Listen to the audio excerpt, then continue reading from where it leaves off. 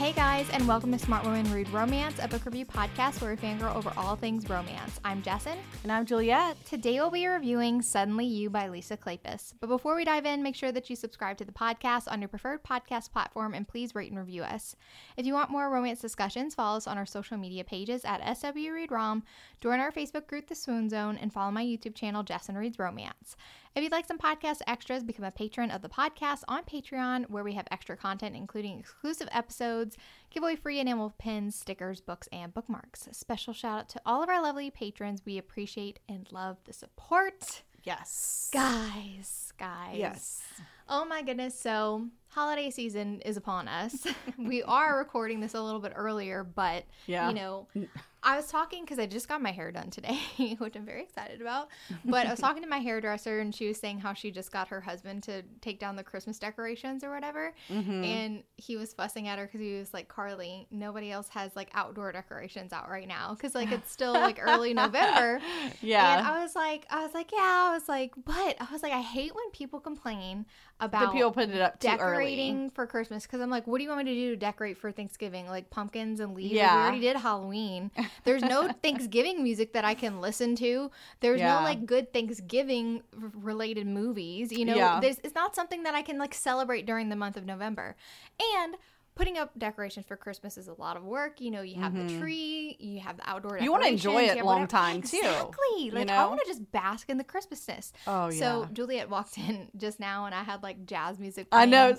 in the background. But, like, I'm already listening to the playlist on Spotify that's, like, Christmas jazz, like, cocktail music and stuff. And I love we're comparing our ambiance, our favorite ambiances to have playing in the background. And right now, I'm, like, in the jazzy mood. Yeah. And I keep sending you, I get these autumnal, like, okay, so Facebook and Instagram knows me now, and they keep like putting this stuff in my audience. feed. I know exactly what you want. If it's like Harry Potter-esque with like, you know, wispy leaves and whatever, it's like I instantly send it to Jessin. Wait, hold on. Juliet also, like, a couple coffee. months ago, she kept sending me ones that are like literally just like dark, like forest scenes. It like was just scaring dark, her. like just dark and like trees waving. It's literally called like Dark Forests. Oh my god, it's so good. I love that one. And like I was like, okay, this one's too much for Jess. I was like, is this a horror thing? I'm scared to click it. I'm like, I don't know.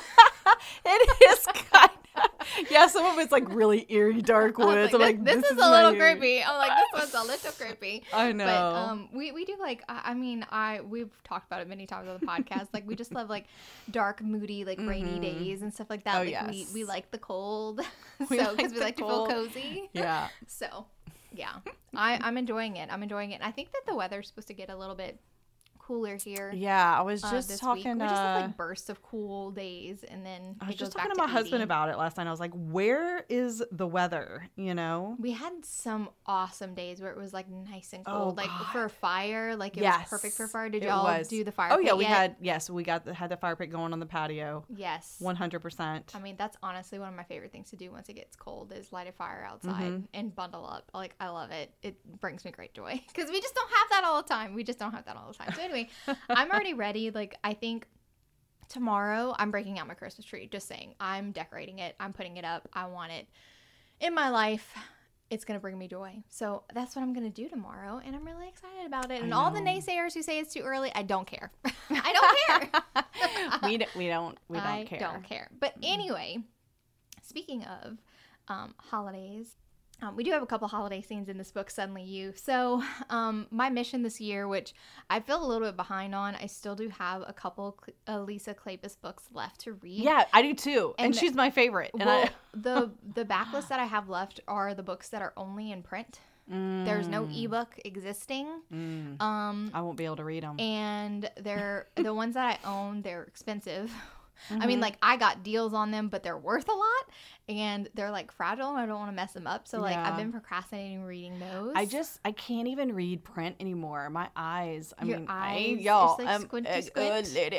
By the way, I have new glasses, and they're waiting for me at home, and I cannot wait to get home. Awesome. They're really love pretty it. and sleek. I was actually looking at some glasses. Not that I need them. I own, like, 15 pairs at this point, but I was looking at some more because I got an email saying buy one, get one free, and you know how I love a deal, so.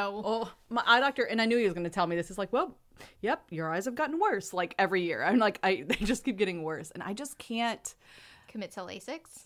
Oh, yeah. I was thinking about reading print books. I just don't want to. I just can't. I don't know. I don't like reading print books, but that's just because my hand gets tired whenever I read them. And also I can't read them at night. You know, I think I'm addicted to the convenience of the Kindle. In my bed, and that paper white with that backlight. It's just perfect. I like reading in the tub, and I don't like bringing my paperbacks in the tub anymore because all my old books, because I used to exclusively read paperbacks, and all of my books that I owned way back when, you can tell they have water damage because I'd read them in the tub. And so like my hand would get a little wet and then I would touch the book and stuff. And so you could just tell. And I was like, I'm more of a collector of print books now than anything. It's not something that I physically will read. I like them to be nice and pristine. To look pretty. Yeah. Do not break my spines. Do not bend my pages. Like, oh my God, I will murder. But anyway, our two characters in this lovely book are book lovers, okay? And I really love this story, and it's one of her older ones, and I was very, very excited. And you can see like the beginnings of the types of heroes that I absolutely love by Lisa Kleypas, like the little bit of cockiness, the self-assured, personality in her heroes, a little bit manipulative, like just the right amount of manipulative. And also like a headstrong heroine who's got a good head on her shoulders, knows what she wants. And I just really, really, really love these characters. So I'm going to talk about them real quick, and then we're going to jump into the spoiler sections. Our heroine is Miss Amanda Briers. She grew up in Windsor, so like, about 30 minutes away from London. And she was kind of like a country girl. She has some older sisters who are already married. They've settled down. And she was the last one in the nest, and both her parents got ill. And so she was expected to take care of them. And this was like during the time when she should have been like out about in society. She should have been like kind of exactly in finding a husband. And instead she's taking care of her parents. So when her dad dies, he wills her the house, and she ends up by selling it and getting a townhouse in London. And during the illness, a way that she decompressed, because it was just a lot to take care of her parents, she would write at night and in the morning. Like that was her stress reliever. I get that. I totally get this. It was an escape. It was an escape from this like dreary, like a total care for her parents. It was just, a lot, and she just needed that escape, and it actually starts earning her money. So she's a published author, and now she's living in London. But the problem is she's getting older. She's a spinster now, and she's turning 30, and she's kind of having that, crisis that some women have when they turn 30. It's like, oh no, my life is over. And she decides that she's going to approach this madam because she wants to get a lover for her 30th birthday. And I'm just like, go, She's girl. She's hiring one. You go after what you want, girl. That was such this opening, I was like, she's at a madam purchasing a prostitute. This is awesome. She wants a lover for her 30th birthday. I'm like, you get him, girl. So that's our heroine. And then we have our hero, Jack Devlin. This is the man that shows up on her doorstep, who she believes is a prostitute. But spoiler alert, he is not. He is not. And I'll leave it to the spoiler section to find out like what exactly happened for the situation to unfold that way. But needless to say, she's expecting, the prostitute to knock on her door, thinking that he's coming in through the back, but here's a knock in the front, and she's like, oh my God, what are you doing in the front? And like just pulls him in. Jerks him inside, and just like making all these comments, and he's very confused. And it was such an intriguing interaction because as the reader, like you get the feeling like this is not the prostitute. This is not him. This is not the prostitute. Who is this guy? But he starts taking full advantage. He was which like, is awesome. oh wait, she's ready and willing, and she's beautiful and voluptuous. Absolutely, I'm gonna play along with this. And it turns out that Jack Devlin, who she only gets his first name Jack Devlin, is actually somebody who she's heard of by reputation only, but she's never met him, and he's in the publishing world, and she doesn't have a good opinion of him. And there are some fireworks between these two characters, and I really, really, really love it. So guys, if you have not checked out Suddenly You should definitely go check out this one and come back and chat with us. Back to the night whenever Jack unwittingly waltzes into Amanda's townhome and gets pulled in, and it becomes pretty apparent very quickly that like he understands like, oh, she's hired a prostitute, because she hands him money and it's like, look, I don't need your services anymore, madam, whatever. And he knows who the madam is. I changed my mind. I don't want this. I don't want this either. Like, I don't want this anymore. Sorry for wasting your time. And he's just like, well, let's just like stay a while. Let's come by the fire and let's just have, yes. I love how he like coaxes her. Yes. And he just like, eases her into everything. Yes. They do not have sex this night. Jack does not want to deceive her because he knows he can only push so far. Right. And he does have a purpose in actually going to meet her that night, and he's going to need to talk to her again. So he doesn't want to push too far, but he cannot resist her. I mean, she's beautiful. And I mean, her figure is not like in fashion right now. She's like more voluptuous and her hair's really curly. She's short, but he's like super attracted to her. And I just really, really love their interaction. And also, like, I like how he's just kind of like, let me guess, you're about to turn 30. And this is why this all came on. And she's like, how did you know? And he's like, it's typical. It's typical.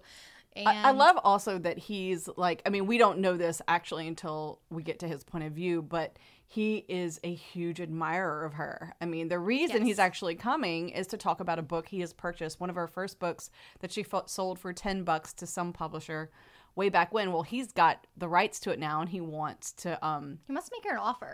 Right, he wants to make her an offer, and he's just like, he loves the way she writes without excusing the heroine, because she writes in a way that like the heroine makes mistakes, but she isn't.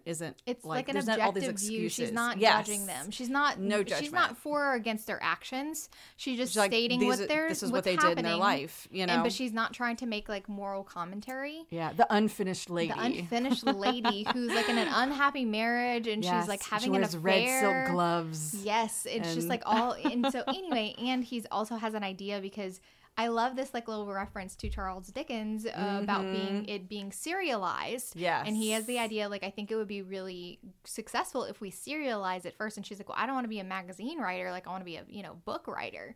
And he's like, well, it'll make it accessible to other people who can't afford just to like drop money on like these huge tomes. Cause it's going to be like a 3-part book, And she really likes the idea, and he's like, I guarantee you, like, he's all in this business for the money. And this is why, like, his reputation, why Amanda does not have a good opinion of him, because he has recently kind of come on the scene in the last few years and like poached authors from other publishing houses. Businessman. He's ruthless. He's like, I'm going to make money. But like, he really loves, like, he knows talent whenever he sees it, and he's not afraid to go after talent whenever he sees it. And that's exactly why he wants to court Amanda to get on board with this publishing house, because if he can, offer her compensation for this first novel, who she got like pennies, she got pennies on it, the first time. And he's like, I'll compensate you. I'll give you like £5,000 for it. And then, the proceedings after that, like, we're going to sell like hundreds of thousands of copies. I love that she's like, she criticizes him for not being a gentleman in the, the business field. And he's like, no, I'm not a gentleman. No. I'm here to, I have ambition. I'm here to make, this is a business. But so she's also fascinated by that, but we kind of know she's not completely conventional because she hired a prostitute for her 30th birthday, so we see her as a little bit different. Living alone in London, yes, and she's exactly mingling in society. She has a little bit more free reign. She has an occupation. Yeah, she has an occupation, which is unusual. Not just a gentlewoman or whatever. She's a known published author. It's not like she's hiding under a pseudonym or anything. Like, she's known in society. Like, she is writing works. And so she's a little bit unusual herself. And I honestly really love the moment when, so after Jack, he pleasures her. He brings her to pleasure that night. And he leaves because he's like, darling, we're not going to do anything more. And at that point, she wants more because, like, he just opened up the floodgates. And he's like, we'll talk later. And she's in her head, she's like, but we'll never see each other again. And I'm just like, oh my God. And he didn't even take the money. What's wrong with this? What is going on? She goes to a party a couple of days later, and he approaches her. And they're introduced, and this is Jack Devlin. And so she's like, you lied to me, you took advantage. And he just like, I didn't lie. And she was like, well, why did you even show up? And he was like, well, I recently acquired a book by Madame Bradshaw, or whatever her name is. Yeah, Madame Bradshaw, I think that's correct. And so she had like she had salacious like gossip about like the people who like frequented her brothel. And so he recently published a book that's like taking the ton by storm. It's like they're appalled, but they're fascinated. So it's like selling very well. I love that. The more salacious, like, the more it's going to sell. The horror. Where can I get a copy? Clutch my pearls, but also I need to read it. I might know those people. I know. And we people do. People do. I know. I love that. So but so awesome. he was like, I just so happened to like be visiting her, and she told me, oh, I recently made the acquaintance. Like I mentioned that I acquired your book, and she said that you would be able to receive callers this day. And he was like, okay, let's go. All right. So she sent him at the same time. And I really love it how she was just like, what was her, her deal? Why did she send you to me? Is she laughing at me? Yeah, Amanda like, Briers. She's like, she thought that she was making fun, like mocking her. But I like how later, and I know how we're jumping around a little bit, but I like how later he does go back to her and he, to warn her about something. And he asked her, he's like, well, why did you send me to her? And he was like, well, like, I couldn't just send, just anybody. I couldn't send, like, these unintelligent, just, like, boys to her. Yeah. Like, it needed to be somebody who would challenge her and also be up to, like, her level, who would pleasure her. Like, she deserved the best. And then all of a sudden you waltzed in and you wanted an introduction to her anyway. And, like, it just seemed like fate. Like, I thought that she was amazing because the way that she walked in, bold as you please, asking for a man for her birthday, and she didn't talk down to me. Like, I liked her. Yeah. So I really like how Miss Bradshaw was, like, really impressed by Amanda, and she was really trying to do her a favor, and in the end she did. So what I thought was hilarious too is when he relays this to Amanda, because she's like, tell me, what did Madame Bradshaw say? And he was like, when he told her everything, so she was like confused. She's like, why would a man need to be intelligent to pleasure me? And it finds her so humorous, like her she's so naivete in so many ways. So right, she's this really super intelligent woman, very great at writing in her business, but like when it comes to these kinds of matters, he just finds it just adorable, and she doesn't even get mad at him. She's just like, she just wants to know. Like, I don't know what you mean. I wish that you could explain. He's like, I'd love to demonstrate. I would love to happily demonstrate for you. But at this point, she's not receptive to his intentions anymore, and he kind of, in that first meeting where she realizes who he is, insinuates that he would hold that over her head if she does not meet with him about the first novel, because she's not receptive at all about. She doesn't want to publish it. She's like, that was my earlier work. It's terrible. Like, no, it needs also so I wouldn't much sell work. it to you because your reputation is terrible. Yeah, you don't act in a gentlemanly way. And he was like, well, if you don't come meet me tomorrow, then who knows who will know what happened. And she's like, but he never intends to do that. But like he's just playing with her because he really is. There's intrigued. A spark between them. There's a spark, and you can tell by the way that he left her, because he could have taken advantage of her if he was truly villainous. He could have slept with her that night. She was asking for it by the end, and he said no because he thought it was disingenuous to seduce her fully under false pretenses. Whenever she didn't even know his name. So and he's just very intrigued by her, and she does have a little bit of a complex, which is not my favorite thing, but I will excuse it because it is an earlier novel, and I don't find I run into that hardly at all in her more recent works. Is she refuses to acknowledge that she's attractive and beautiful, which is not my favorite thing when it's like, obviously he's attracted to you. Oh my God, he's so attracted to you. Yeah. Like, stop saying that you're not beautiful. Yeah, she can't understand. It's she can't understand the attraction.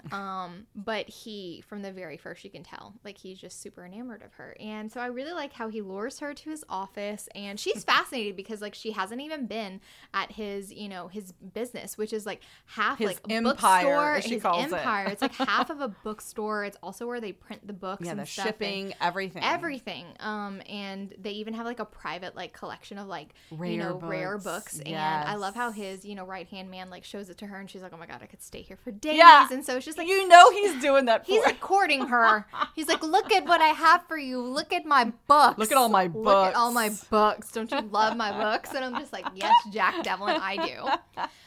So by the time she makes it to his office, and he was like, hey, I mean, like, where you been? Like, I've been waiting on you. Yeah. And he knows that she's, admiring his business. He did that on purpose 100%. And he, pitches his idea about the serialized novel, and she's resistant to it at first. But by the end of it, while they're negotiating, there's this man that bursts in with like a... He has like a little like knife and a cane poker thing. Action. Yes. He has like they hide those little like rapiers. Yes, in their canes. Yes. So he had that, and he's very mad because He's mentioned as Mr. T or Lord T in Madame Bradshaw's. And apparently book. he was doing some kinky shit. We don't know exactly what it was. Madame Bradshaw says, hey, I tamed it down compared to what he really did. There was some stuff that I was like, I didn't think I should publish. So I kind of did him a favor. But apparently his wife is leaving him. His wife has left him. Everybody knows it's him. His friends are shunning him because everybody's like, it's totally you. So it's Madame Bradshaw's fault. It's his fault because Devlin published it. Yes, and so he's like, I'm going to rip you limb from limb. Like, he is absolutely insane. He's feral. Going after Jack, he makes a stab at him. He does cut him. But I love how Amanda, she's so resourceful. She's like, what can I grab in this room? And she's like, fire poker. Great. And she bashes this guy over the head twice. And she's just like, well, do you make it a habit of men? Like, do men frequently come and try to kill you? Like, what's going on here? And I love it. This moment especially where, so he has a little cut and she's going to administer to it. His best friend's a little squeamish about blood and she's like, I will take care of him. And so she's already seen like his bare chest. And so it's like kind of nothing to her to like undress him. And then also I love how later on we find out that apparently he has a high pain threshold, but he was all like, ow. This hurt, burns like hell, woman. No. What are you doing? He's playing it up for her. Fucking love it. Yeah, because she also does notice when she goes behind him to get the alcohol, whatever, to drink. Yeah, she notices he has lots of scars on his back, and this is the first instance we see that he's got a physically painful and obviously emotionally painful past. Yeah. What is his assistant's name? Philpritt. What's his name? Fretwell. Philpritt. Fretwell. It's the same. I do like when she kind of corners Fretwell at one point after she agrees to do this, because it's a lot. It's like 10,000 editions or something, copies of this book. Once the serial is finished, he's going to actually put it in a book, and so she agrees.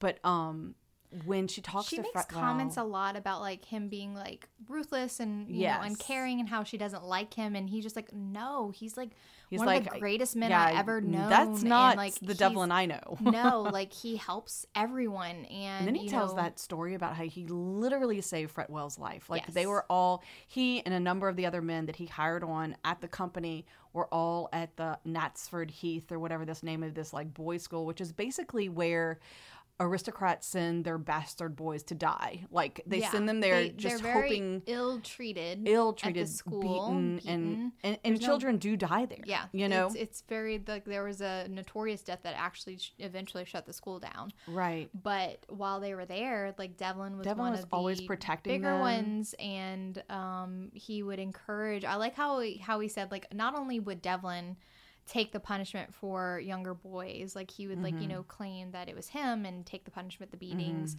but he also encouraged like the other bigger, larger boys who could take the beatings better to do the same, like to protect the weak. And that night that Fretwell got caught, and they tied him to the gate outside. It was in cold, the freezing cold it winter. Was raining, yeah, and they tied his hands like above his head. And like if you ever had like your hands above your head for too long and the blood just it's very painful. And he snuck out. He could have been severely beaten for all of this. He snuck out, untied his hands, and they huddled under a blanket, and then he retied him in the morning so that it would look like he was there all night. And so he saved Fretwell's life. And he was like, and you know what? Whenever he became something, he remembered everyone that he said, he kept us like alive. He kept us feeling like we had something to live for by promising these things, like one day we'll have this, this, and this. And he delivered on that promise. He found us. And we even find out like there's one boy who was boxed in the ears too much, and now he's deaf, and he works there now too. And it's just like, he's obviously a very good man. Yeah. I love that moment, and how Amanda was like, well, y'all were all interested in publishing. She's like, we didn't care what he was going to do. Whatever we were going to follow him. We were going to go and so that's like, she can't just discount, oh, he's just a ruthless businessman, when there's so many people who obviously admire him and trust him. And when he explains why he likes to do serialized things is because he's like, not everyone can afford to have books, and I want it to be accessible to people. I love that. Oh my God, I love that part. So not only is he making money, but he's conscientious about it as well. Like he's not as ruthless as everyone thinks he is. He's just good at making money. And people kind of like, some people kind of like gossip about it. But and he was the one who told her, he's like the poor deserve an escape more than anyone else. And she's like, an escape? He's like, and she's like, you read? And he's like, I read all the time. Yeah, these fantasies are what help people get out of either their mundane life or their struggle or whatever else. And I was just like, oh my God, this is so smart. Like, it's brilliant. I love the way Lisa Kleypas kind of, it's very meta, for writing, but also she created, like, showed Devlin in a way that he cares about his customers. He cares about them, And so I like how it's said, like, it's been a couple weeks since they've been working with each other. And we're in Devlin's point of view, and he loves arguing with her because he's, like, saying how, like, this needs to go. And she's like, absolutely not. Yeah. It stays. I love their editing session. And he's like, no. She's like, and she's, like, so adamant. She's, like, taking the page away from him, and he's chasing her. And he's like, oh, my God, I love a good chase. And I love how he was just like, okay, it's either you, like, remove that or I'm going to kiss you. And she's like, what? She's like, it stops her in her tracks. It's so because awesome. he's just like, God damn, I'm so attracted to her right now. And he was just like, I'm going to shake her up. Yeah. And, like, she backs down. She's like, fine, we'll delete it. And he was like, pity. Damn. Like, God damn. And so, like, he wants her so badly. And he's, like, really flirty with her. Mm-hmm. And he ends up by inviting her to his Christmas party. Right. And I also love how he kind of invites himself to dinner all the time. Yeah. He just shows up at her house. Yes. They start this friendship where he just literally, because he's not a gentleman, he doesn't care about being called upon. Yeah. It's like, I'm just going to show up. And she, always at dinner time, because apparently he really likes her cook as well. Yes. And she's like, really you always conveniently show up at supper time. And she's like, don't turn a But poor she man always away. Invites him there to stay, him. And I love how, like, it creates such, like, an intimacy between them. Mm-hmm. And it truly is, like, you can tell, like, they're starting a friendship. She's a little reluctant about it, but, like, she's grumbly about him, like, interfering in her life. But, like, she likes the company. You can tell that she likes, they have great conversations and about books and just, like, everything. And so I really like that a true friendship was forming. Blossoms under this guise of business. We're just meeting for business reasons, but it's really not. Exactly. He wants more from her, and he's trying to coax her into that. And he asks her what her plans are for the Christmas holiday. She's like, usually I go to Windsor because I'm the only one who knows how to make, like, this pudding or whatever. This punch pudding, or whatever. And he was like, well, instead of going to the country, like, stay for Christmas Day with me. I'm hosting a big party. It's gonna be super fun. Like, there's gonna be all kind of writers and authors. It's loud and boisterous and, like, all these things. And, like, honestly, he doesn't have to convince her that hard. She was just like, you know what? Yeah, like, she wants to do something for herself. Let's do something fun in London and not just she wants to do something fun for herself. She doesn't feel like going to the country. Her sisters are a little bit, like, judgy, you know, of her and stuff like that. And she's when are you going to find a man and settle down? A good man, a good stable man in Windsor. And then, like, all their children are running around. She's just like, I want to do something fun. So she gets dressed up for this Christmas party, and she's even admiring herself. She's like, I look good. I look damn good. And I love that for her. And I like how as soon as, like, it doesn't take her long, she enters in, she's, like, admiring his beautiful mansion and how many, like, wonderful, interesting people are there that she's really excited that she, agreed upon. But, like, he finds her almost right away. He goes and he, like, puts her on his arm, and she even notices this. It's like, it feels like he's kind of making a statement. Maybe he is, because he takes her around and introduces her to everyone. But it's like the way he introduces her, it's obvious there's some sort of connection here, proprietary a little bit, Yes, and sometimes they'll separate. This isn't but, just like, my author. he's watching her from the sidelines, and I love how this one man asks her for a dance, like, twice, and he, like, sends Fretwell. He's like he's always sending Fretwell. Fretwell, go interfere. Yeah, and, like, she knows. She's like, did Jack send you? And he was like, he just wants you to know that this man's, like, not a good man or whatever, and we shouldn't be dancing with him so long. Yes, we should also mention she meets is his name Uncle Hardy? Hartley. Uncle Hartley is the author of children's books, and she actually knows the books because she reads them to her nieces and nephews and stuff.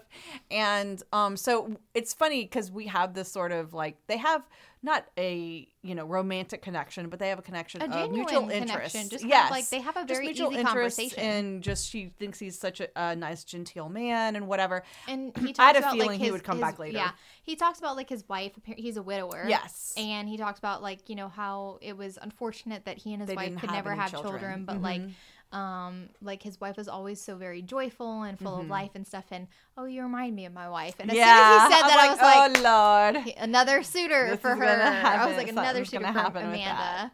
So anyway, that night, I love how he kind of, like, brings her into he his, pulls like, her private aside. setting. Yes, he can't resist her anymore. No, but I love how he just, like, invite me over tonight. Invite me to stay and with you tonight. And she's tired of fighting it. She is. She's tired. She's like, I want him. I don't know when I'd ever have the other opportunity and I would trust another person like this. And she agrees. She's like, yes. So I love how like he's like shooing people almost immediately out through the door. Like, lovely to see you. Y'all have a great night. Wonderful Christmas. Great Christmas. Goodbye. See you later. Shoving Bye. people out the door. And then he gets into the carriage and stuff, and she's cold, and he's like, I'll warm you up, you know, an excuse for her to sit on his lap. And he like just wants to like, you know, tease her a little bit, but of course it goes a little bit too far. Like he can't control himself. He's like you have to go sit on the other side, because if not, I'm gonna take your virginity in a carriage. And she just like, I don't care. She's like, let's go. That sounds great. Let's do it. So he does. He takes her virginity in the carriage. It's really hot, but also really sweet. I really like how like despite him, you know, being the seducer in the relationship early on, he really does care. Like, he has a care for her. He's like, I don't want to just take you in a carriage, like, not for your first time. And she's like, no, I need you. I want you right now. And he's just like, I love how he's like, oh, love, no, don't. Like, don't touch me right now. I'm going to explode. I'm not going to be able to control myself. And, like, it's also a powerful feeling for Amanda. She's like, I'm bringing him both can't to his knees. And that's a powerful feeling for her. And I really love that. And then it's also very intimate, because whenever they go to her house, they don't go upstairs right away. They go to the parlor, and he lights a fire, and they're sitting in front of the fire just kind of like basking in each other's company. And she also wants to set terms. Yeah, she's like, okay, so we're for this affair. Yeah. So she's like, affairs can end very messily. If it goes on for too long, we're bound to be discovered. I don't want to be a social pariah, so I think we should set an end date for this. So like 3 months. 3 months sounds good. Sounds like we can work it out of our systems without getting tired of each other and resentful. I love like he says, he's like, I'm not going to be tired of you at 3 months. What happens when I'm not tired of you in 3 months? She's like, oh, you will be. And he's like, no, I won't. No, I won't. He's like, I reserve the right to try to convince you otherwise. And she's like, at that fine. But I'm not going to be convinced. And then her maid comes back home, and I love how her maid just like it's like she has like a cute like little like motherly relationship with her maid. She just like wants the best for Amanda. Yeah. And they go upstairs, and he makes love to her properly. You know, oh god, I really love it. Like he's just such a their intimate scenes are really they're really beautiful. They are just the way that he's encouraging of her. You know, this is all new experiences. And I just love the way that he just like is so attentive to her. Oh yeah, so his rules also are that she has to read Madame Bradshaw's book, and that they have to do everything that's in the book. And she's like, no. He goes, okay, you have to try. Some of these things we have to do. But he's always teasing her. And she's usually like the serious one. So it's like he really brings out the joy the opposites in her. Attract type of romance that we really love. Like she's very practical. Like she's always thinking of the practical things. Right. And she always like, kind of like is on the straight and narrow. Like this is something completely out of the box for her. And he I brings love that she's unafraid to break convention too. Yeah. And I also like that even though like he has like the really tortured past, that it's not made him too serious and broken. And serious. No, he's very light and effervescent, and I really he doesn't like to talk about it, but when it does come up, he does confess to her that he has no interest in ever marrying and ever having children.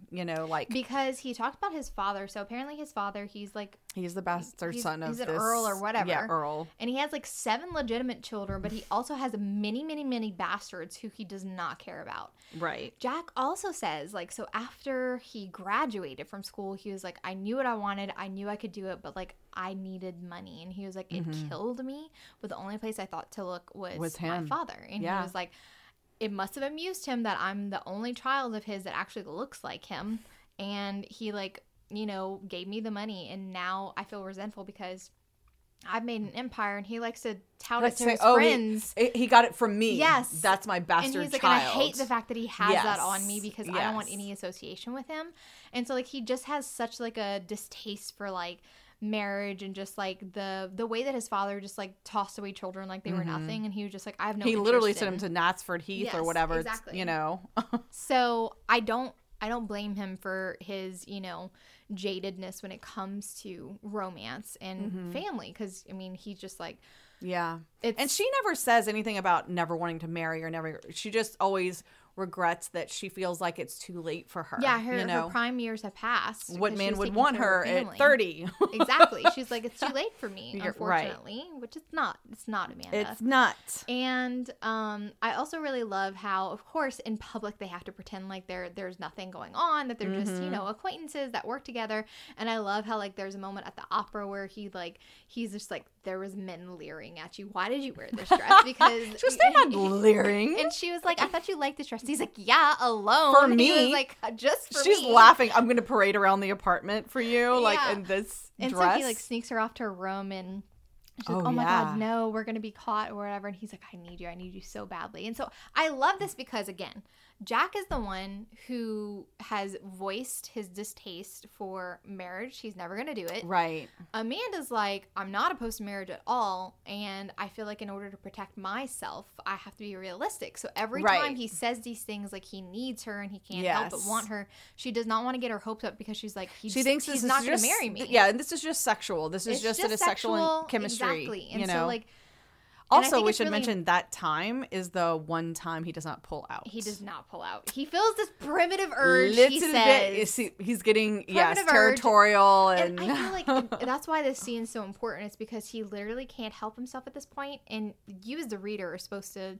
be cluing in to that this is more than just physical for him. Right. He literally has this craving for her. Yeah. He wants to acknowledge her publicly. He wants everybody to know she's his. He wants everybody to know that exactly, like, nobody else can touch her, and he just hasn't come to terms with it yet.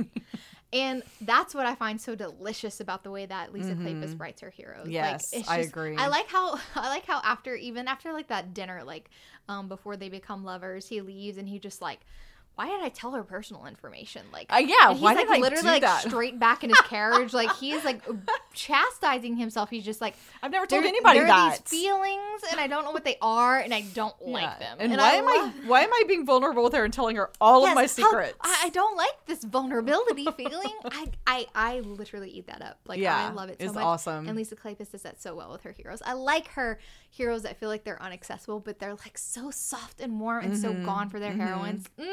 Yes. My favorite. Yes. So when Amanda gets she hasn't been home for a while. Her sister decides to come pay a visit because she's not come home for, the Christmas holidays at all. And she was just like, are you ill? What's going on? And something's different about you. You're glowing. Like, are you seeing someone? And so it all kind of comes out. Well, yeah. And the rumors have been reaching Windsor that they have been she's having an affair in the company of each other or whatever. And she's like, is it true? And she was like, this is when Amanda actually admits, she's like, I'm in love with him. And she was like, you need to end it now because like he's not going to marry you. Yeah.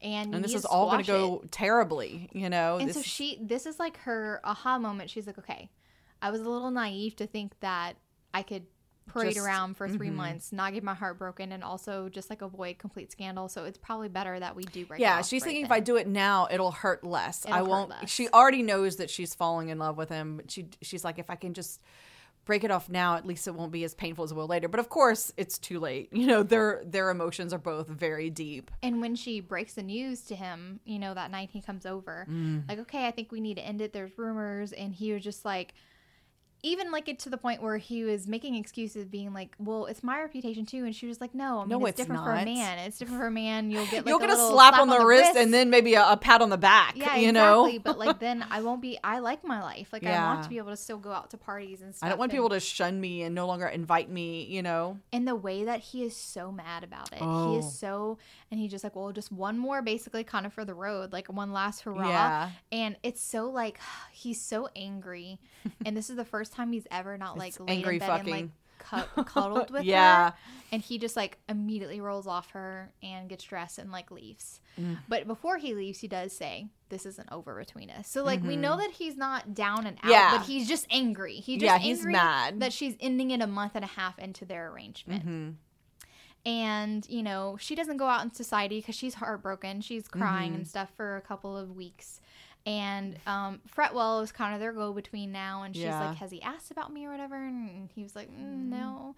But Meanwhile, he's he's drinking and smoking. Smoking, not eating, not sleeping. He's like basically living at Workaholic. his friggin' place of business. Yeah. And she finally goes out, and they end up at like the same type of party as well. And they kind of just like, you know, she dances with him, but she's just like, we just can't do this. Like, don't approach me. Like, it's just going to be too hard.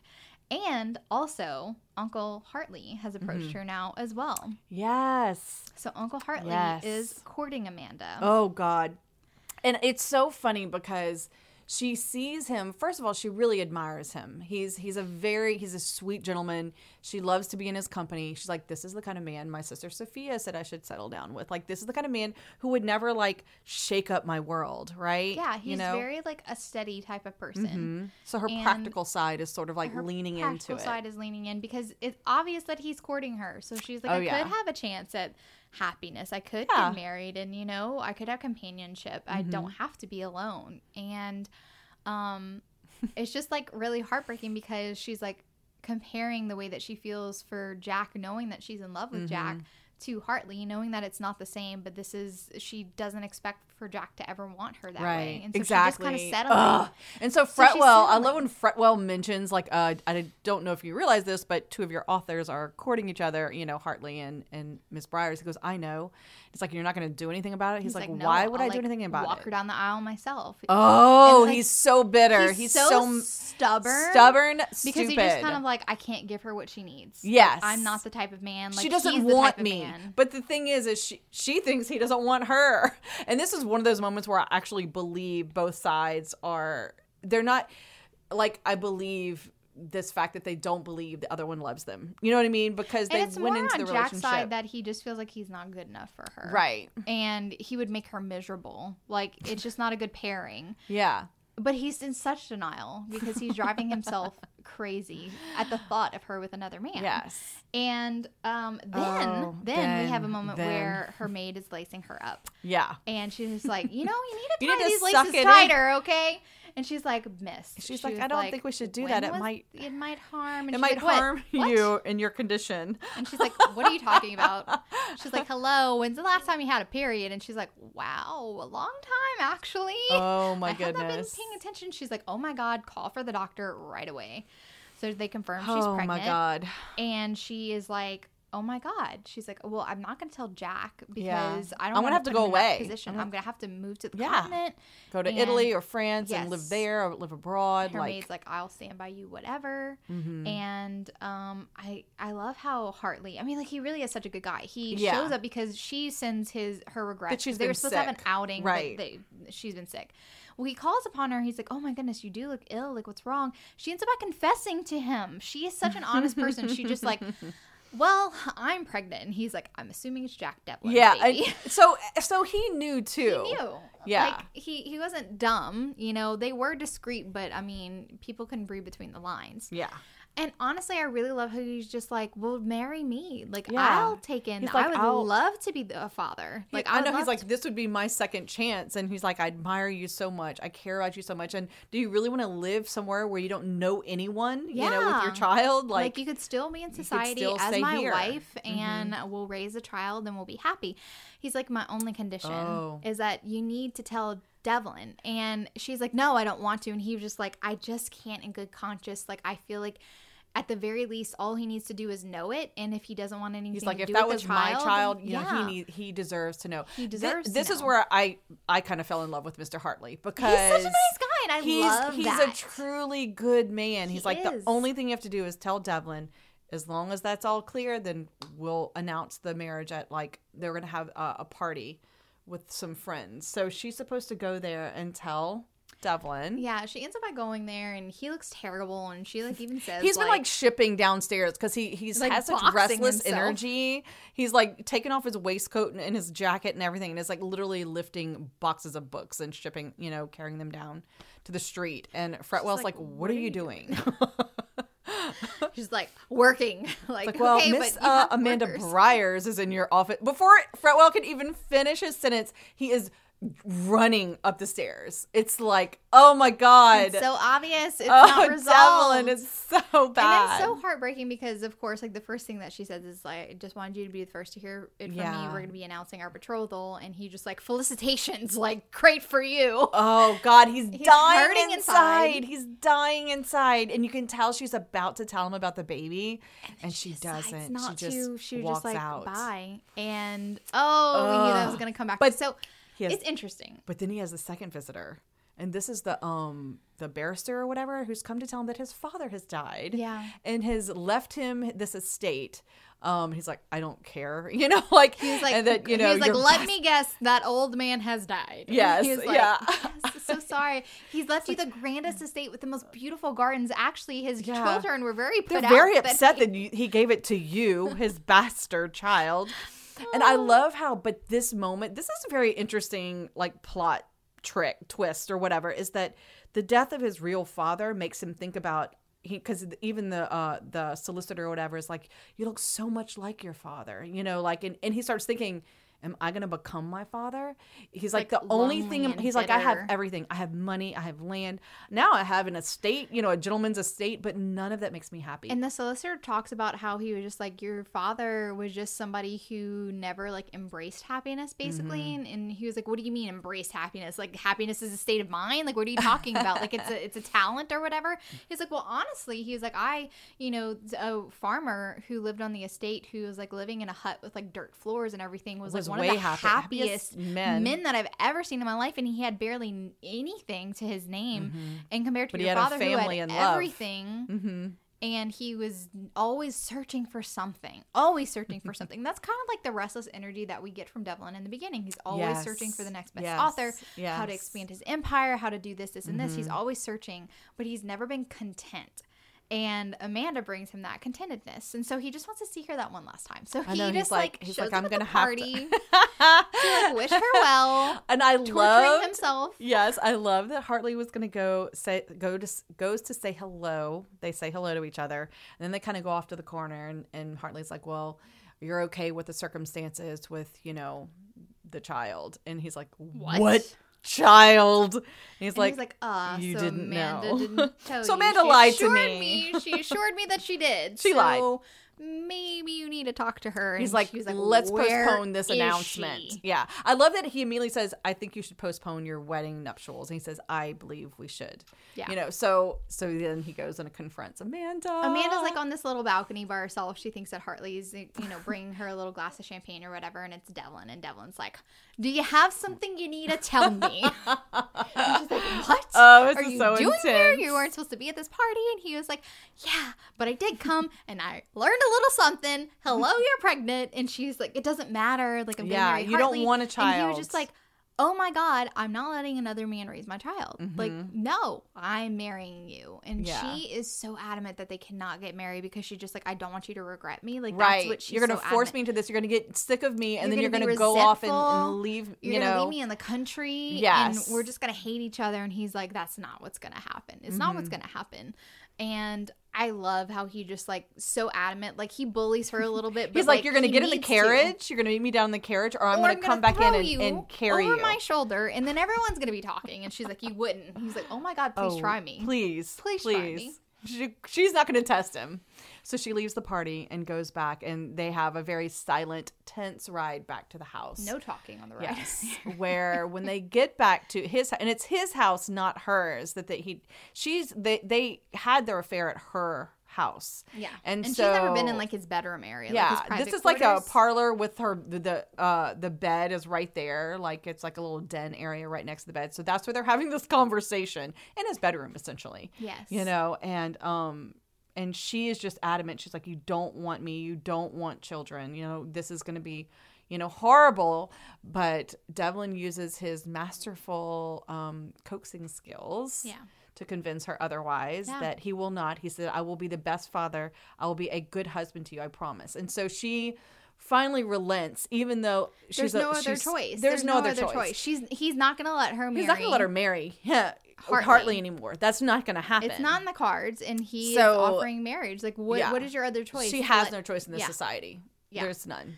And I really love, they have a quick little wedding or whatever. And I like how, like, after they get married, we get a little taste of, like, a slice of life type of stuff that's been happening. And I love how she says, like, she assumed that they would be going out, like, every weekday, like, going out to parties. Because, I mean, that's what their social scene was like before. Right. And she even mentions it to Devlin at dinner. She's like, we can accept some of these invitations. And he was just like, but I don't really want to. Like, she's like, I don't want to hold you back home. if you want to go out. And he's like, I don't. He's like, I've never had this before. This is what makes me happy. I want to spend my evenings with you. I'd rather be home with you. And so this is the happiness that Devlin has never had before, and suddenly he's content. And I really love that. But they work well together, that her, novels are going really well. There's also this publishing house that is kind of going under. And they need an editor. And he's like, you do it. And she was like, what? Nobody would ever support a woman. Well, like, we'll pretend Fretwell is the editor. You'll be his assistant. She's like, they're going to find out. He's like, you'll prove yourself by the time it comes out. Then it won't matter. Support you. And she's like, you'll support me. And he was like, 100%, I'm going to support you. Like, you're the best person for the job. It's like, of course I love how supportive he is of her. And they have, like, such a beautiful, like, it's such a sweet moment because they're, like, out on the terrace, like, drinking tea, like, just, like, routine. Yeah. And you could just see, like, the contentedness in his life. And then, God. The beginning of this paragraph, it says, like, I didn't know, like, the worst day of my life would start off so innocuously, like, with a kiss goodbye. I'm on the way to work and just, like, a normal day. And then I was really scared. Yeah, he gets a message, and she says, I'm ill, come now.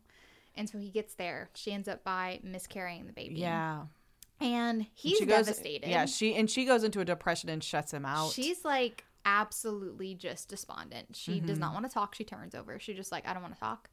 And he's grieving at this point. Like, he is grieving the loss of his child. Because he was actually being excited about it. He's like, I'm going to give the child everything that I never had. Yeah. I'm going to make sure that they want for nothing. And now all of a sudden that dream is gone. And he wants to, like, them to comfort each other. But Amanda is just so, like, shut off. And, like, it goes on for 3 weeks. And he just, like, is she going to be like this forever? Have I lost my, fun, vivacious, firecracker of a wife? Like, what is going on? I can't let this go on for this long. And so he confronts her, and he's just like, hello, let's snap out of it. Like, we need to talk about this. Like, at least talk to me. Like, I need you to talk to me. And her first words are like, I want to, like, annul the marriage. She's like, yeah, you didn't even want this child. You're not going to want me now. The only reason why we got married is because of the baby. Now. Yeah. And now it's gone. And he was like, that's not the only reason we got married. It's not. He's like, and she's like, you didn't even want the baby. And he's like, I wanted the baby. He's like, I'm grieving too. He's like, but I married you because I love you. Yes. So it's such, like, an emotional scene. That scene. But it plays out so well because I think that was always her worry. It's always going to be her worry, even if she had a healthy pregnancy and had a child. Like, that he only married her because he had to. Pregnant. Yeah, he had to. And I'm sure that eventually it would have come out that he would, say that he loved her. But, the thought of, like, losing her, like, not having his wife, it scared him to death. Yeah, he's like, don't ever do that to me again. He's like, no. He's like, we need to talk, and I promise we'll try again. And she's just like, I'm too old. It's my fault. And he was like, the doctor assured me that he has delivered babies to women who are much older than you. It's fine. We'll try again. If not, we'll adopt a baby. Like, we're going to have a family. It's going to be okay. And I just really love that. Like, he's just such a good partner to have. Like, he really is. Oh, we never even talked about this. This comes out after they're married.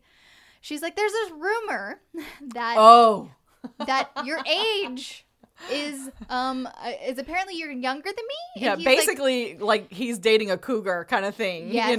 And because originally that night that he showed up to her house and she thought she was a prostitute, he claimed he was 31, a year older than her. And he's like, well, I said I was 31 because I knew how sensitive you were about your age, and I didn't think it would go over well saying that I was younger than you. And she's like, how much younger? Just a couple of years. Just a couple of years. And she's like, how many couple of years? And he was like, 5. So he's 25.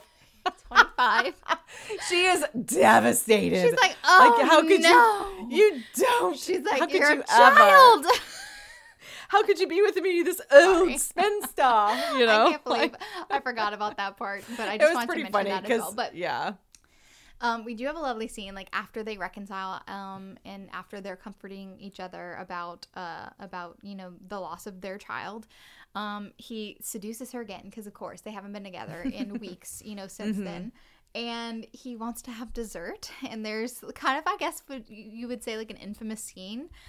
It's a little salacious. He has some berries and he literally puts them inside of her and then eats them. And I'm just like, damn, Lisa, with the kinkiness. Got some serious food play. Listen, I was not expecting that because she's never done that in any of her other books. And I was like, okay. She was feeling it for Devlin. She was feeling it for Devlin. Look, they're trying all Miss Madame Bradshaw's tricks. Yep, exactly. So...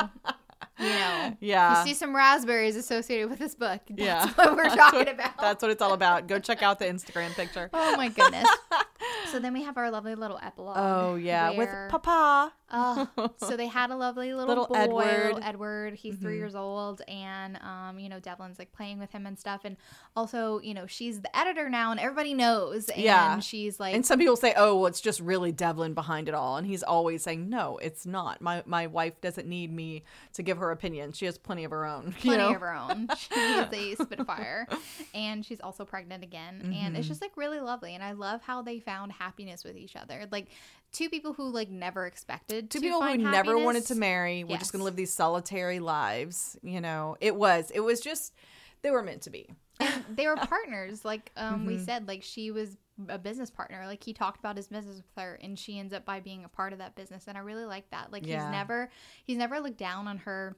He's never told her that she couldn't do anything. And I love the supportiveness. Yeah, I love that. That was another thing she discovered, that in marrying him, she had more freedom than she ever had because he didn't restrict her, like she always thought a husband would. And some husbands did, in that time. So I thought that was really a beautiful description, that she was freer than she'd ever been being married to him, Yep, I love it. So, awesome. Showdown scene. So my showdown scene is actually the scene, because there's lots that go on between right before the raspberry scene. It's when he has not been able to touch her or hold her. She won't even allow him to come near her for 3 weeks.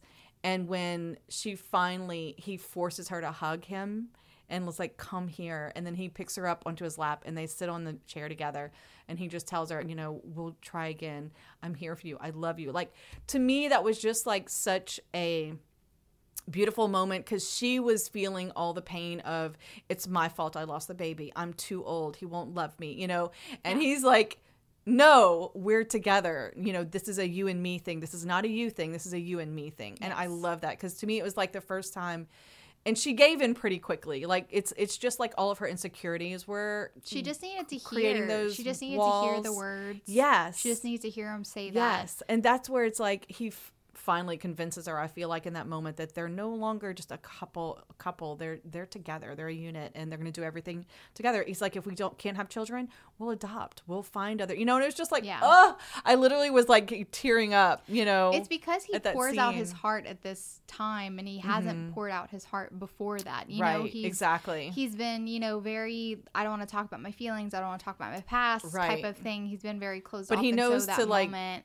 To help her heal, he has to. Yes. Yeah. And so it was just beautiful. He has to convince her that I wanted this baby. I'm just as devastated as you. I lost a child too. It's not just you. And I'm feeling this pain right along with you. I know. And I miss you. I miss you. It's just I miss you. I haven't been able here. to touch you. You haven't been here, and I need you. I need you too. Oh God. I also picked that scene as well, because it literally is just, it's just the most perfect moment. And just because it was so devastating, knowing that she was excited about having the child, you see those happy moments, she getting ready. They've been married for a couple weeks, at least at that moment. I don't think they have an exact timeline, but she's a little, further along, and they're planning, for the baby, and it's devastating. It's devastating. And also it makes Devlin realize that I could have all these things that I, once kind of scoffed at, and I want them. Yeah. I want them because it's with her, and she's my perfect match, and I need to take care of her. I need to be supportive of her. And I'm just Devlin. And he does feed her. He does the little wipes.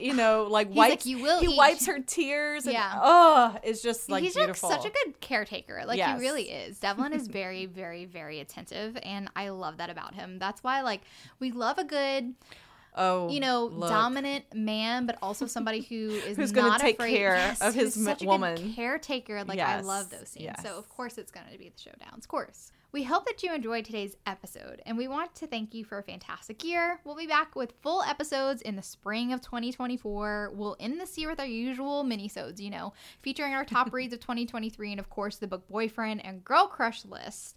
So follow us on our Instagram account at SWReadRom for future announcement about the return of the podcast in the new year. Thanks so much for listening. This goes out to all the fangirls. Life's better with little HEA.